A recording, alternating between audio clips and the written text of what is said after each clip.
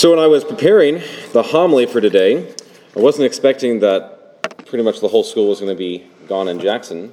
And I had been stressing out about this homily. I sent it to a few of my friends and got them to read through it, and got a friend of mine and his wife to read through it and give me comments. So you're still going to get what I prepared for you.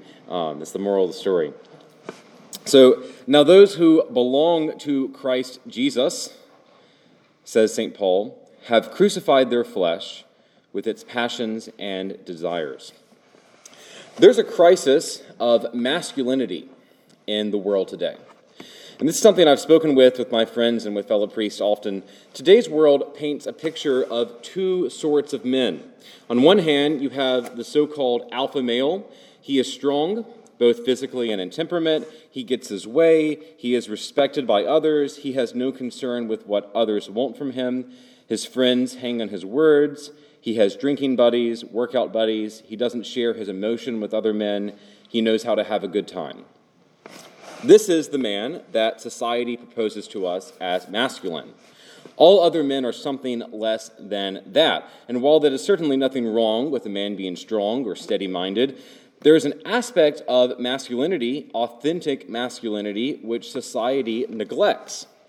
And I say to its downfall, and to the downfall of good men. It's the same reason why a lot of college-aged women are frustrated today. Women at that age are starting to look at settling down. They're looking for good men to marry, men they can rely on, men that can be trusted, who are confident in themselves. But the men my age don't often fit this category. They are externally confident, but interiorly childish. They have been trained to always seek their own pleasure, and they've got that in high school. And so now they lack true concern. A lot of the men my age are struggling to remain faithful in their relationships, for example. They have faithful girlfriends or fiancés, and they're faithful with them when they're around them by being attentive to them, listening to them, spending time with them, giving them priority. But when they have some sort of temporary separation, such as when couples go to different colleges, or if their girlfriend is not looking for a sexual relationship, men are failing, particularly by looking to satisfy a desire for intimacy elsewhere. Men are pressuring their girlfriends into sexual relationships because they claim that they have needs, or it's part of their character. But it's their lack of character that does this. They're excusing their boyish desires by saying that this is essential for a good relationship.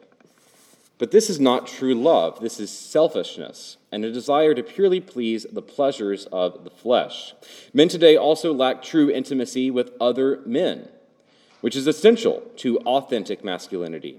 What I mean by that is that society today seems to be sending a message that a man either has surface-level friendships with other men or that he's homosexual. You don't see a lot of men opening themselves to one another, being vulnerable to other men. But the reality is that iron sharpens iron. Men who bind themselves in a desire to become better men are usually an unstoppable force.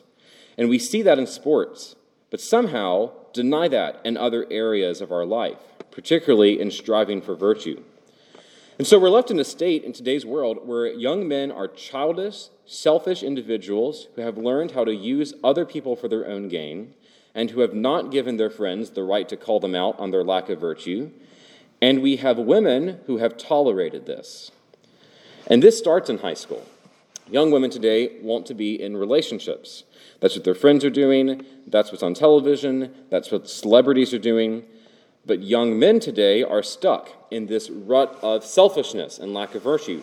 So generally speaking, and this is coming from talking with a lot of young women that I know, girls today are willing to sacrifice right now and take on a less than adequate man as their boyfriend because A, they desire to have a relationship now, and B, they fool themselves into thinking they can change a man once they have him. But ladies, the most powerful force you have in changing a man is by denying him the sort of relationship, the privilege of your relationship. Stop settling. Stop wasting your time on these guys. You deserve better. And you're allowing men to stay boys. And maybe you don't see it as an issue much right now, but in a few years, when you're older and ready to start settling down, you want to have good men to choose from, not selfish boys. And so what does that look like? The fruit of the Spirit is love, joy, peace, patience, kindness, generosity, faithfulness, gentleness, and self-control. The real man is so confident in his masculinity that he can appear weak in front of those he loves, generous before those he cares for, and show self-control before those things which cause him pleasure without using the other for his own selfish gain. Blessed the man who follows not the counsel of the wicked, says the psalm. He is like a tree planted near running water. The water comes up to the tree, buffets it, cleans out the dirt around its roots, but the tree stands firm. And so too does the authentic man, the good man, face the struggles of the world, the struggles of striving for virtue, the struggles of denying himself temporary pleasure for the sake of others and for the sake of his soul. He faces these struggles and he stands firm, unshaken. St. Josemaria Escrivá, who often spoke of the necessity of good Christian men, writes, quote, "There is a need for a crusade of manliness and purity to counteract and undo the savage work of those who think that man is a beast. And that crusade is a matter for you. These years in high school, you may see them as just buying time, waiting for true freedom. And you're right, to some extent, you're not meant to be a student forever, but these years are not worthless. The efforts that you make right now will greatly affect the sort of man or woman you will become, the sort of husband you will be, the sort of father you will be. So I've already told the ladies what to do. Stop giving these boys your time. So now the men, what do you do? First, find yourself a strong male friend, someone who wants to be a real man. Tell him everything. Don't leave anything out, even those things which may be awkward to talk about. And I'm not ignorant of what these sort of things are, particularly sexual sins. Men who struggle with pornography or masturbation or sexual sins with others, give him permission to call you out on these and other areas too. Do the same for him. I see the guys on the football team come up to each other on the sidelines and tell each other how they could do this or that better. Find a friend who will do that for you in all aspects of your life. Especially when you start dating someone seriously, and I mean really seriously, like you're ready to settle down and marry in a few years, it'll be helpful to have a close friend who can tell you what they think of that relationship as an observer to it. That guy is best man material, not the guy who's going to throw you some awesome bachelor party, the guy you're willing to appear weak before.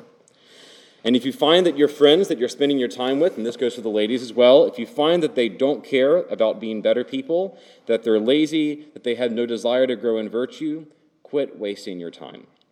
That may sound harsh, but you don't need to keep them around in your life. You don't need to encourage them to continue in their mediocrity. And so I will say it again. There is a need for a crusade of manliness and purity to counteract and undo the savage work of those who think that man is a beast. And that crusade is a matter for you.